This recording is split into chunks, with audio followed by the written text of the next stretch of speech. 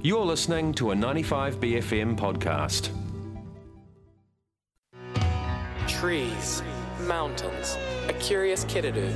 It's time for the Green Desk on 95BFM.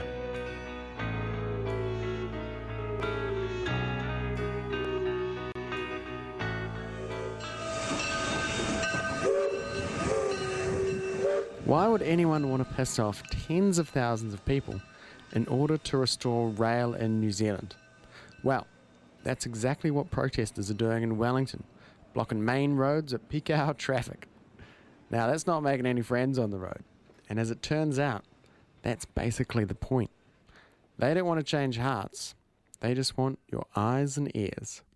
This week on the Green Desk, I spoke with Sarah Belling, who is a Restore Passenger Rail supporter and took part in a protest. I wanted to hear from Sarah why they're pissing off a whole bunch of people and how that's going to get rail back chugging along in New Zealand. Here's Sarah.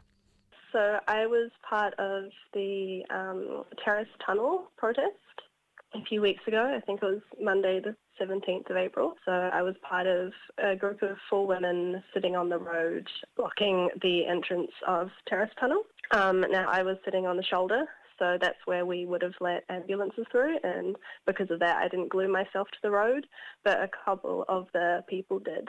Oh wow. And so what time was this exactly as well in the morning? And could you kind of run us through about what happened? Because I imagine that would be quite a intense experience.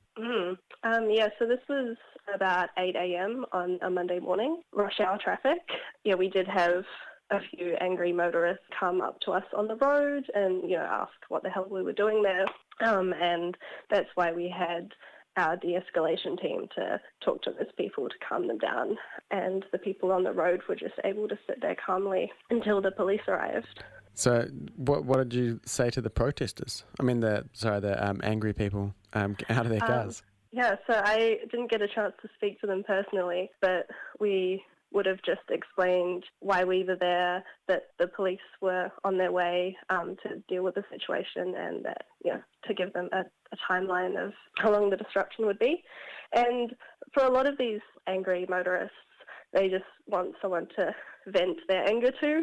So with the 2 people that came up to us, they, had their angry moment, and then they realised, I'm on the clock, I'm being paid for this, it's not that bad.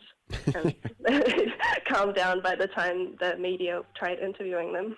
And then, so why is it so important for you guys, you in particular, and the organisation, that passenger rail be restored? Yeah, so we've gone with restoring passenger rail because it's quite a popular demand, as seen by the amount of submissions from the parliamentary inquiry into interregional passenger rail last year. And because it's quite low-hanging fruit in terms of reducing emissions, since the train tracks are already there, they're just being used for freight and tourist services at the moment. So the first step of restoring passenger rail services would just be to add some rolling stock onto those existing lines to carry passengers at an affordable price. I've always been quite fascinated by basically pissing a load of people off as like a form of protest would be the kind of route you wanted to go down to try and get this across the line.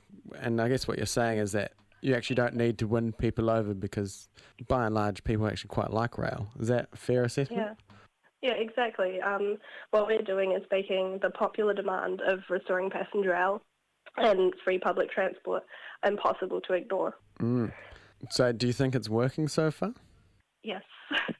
Yes. And so just as a personal example, so I was part of the March 3rd climate strike this year. And we had thousands of people come out to show their frustration at the government inaction on climate change. And we got a day of media attention, and then it kind of died out.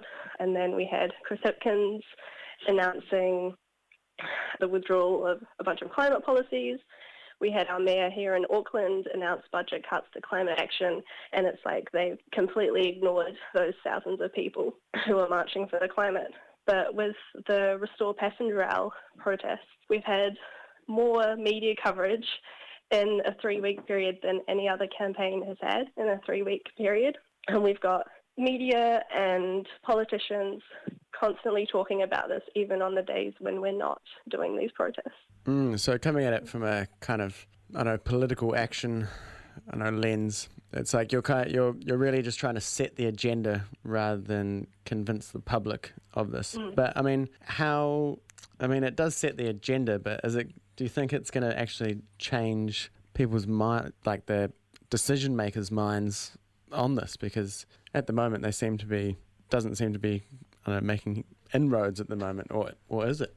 So we've seen this tactic of blocking roads work overseas. So we're part of the A22 network, which is a network of 11 campaigns from high per capita emitting countries across the world. And you may have heard of Just Stop Oil in the UK. Yeah, so they were previously Insulate Britain, and they were using the same tactics we are of blocking roads and demanding insulation. And this was a hugely popular demand, so their actions of blocking roads were effective enough and brought insulation to the top of the political agenda. And now with the Just Stop Oil campaign, all of the UK parties, except the Tories, have agreed to the demand of stopping new oil and gas licensing. So, yeah, this gives me a lot of hope for climate action in New Zealand, because it's been exhausting trying to make a difference through petitions, submissions, protest marches, and not seeing anything happen, really. Yeah, now that we're taking this action and we're seeing it having effects in other countries, I've got a lot of hope that we'll push through with this. And so can you give us any insight on I don't know, what's next with the movement, or is it just kind of staying in the media, and any hints? Yeah, so basically we'll just keep the pressure on until the government shows a commitment to restoring passenger rail and free public transport. Yeah, if any of your listeners are interested in getting involved with us, we have a website, restorepassengerrail.nz, where you can sign up for intro talks to come take arrestable or non-arrestable action with us. And there's also links to donate on their website. So in June this year, there's going to be the inquiry into the future of interregional passenger rail coming out. If the government or the national or whatever kind of looks favourably at taking those kind of recommendations on, would that mean you guys kind of go away? Yeah, that's one of our demands ticked off. We also have the additional demand this year of free public transport, so we would keep pushing for that one to be implemented as well. But that would be like an amazing win for the campaign and for all of New Zealand to have those passenger rail services restored.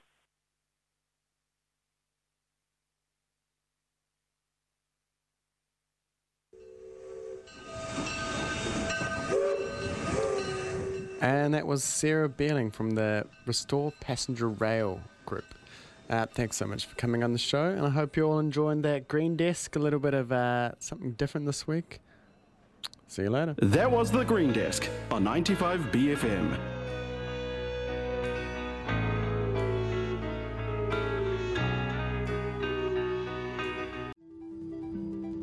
That was a 95BFM podcast. To hear more, head to 95bfm.com/bcasts.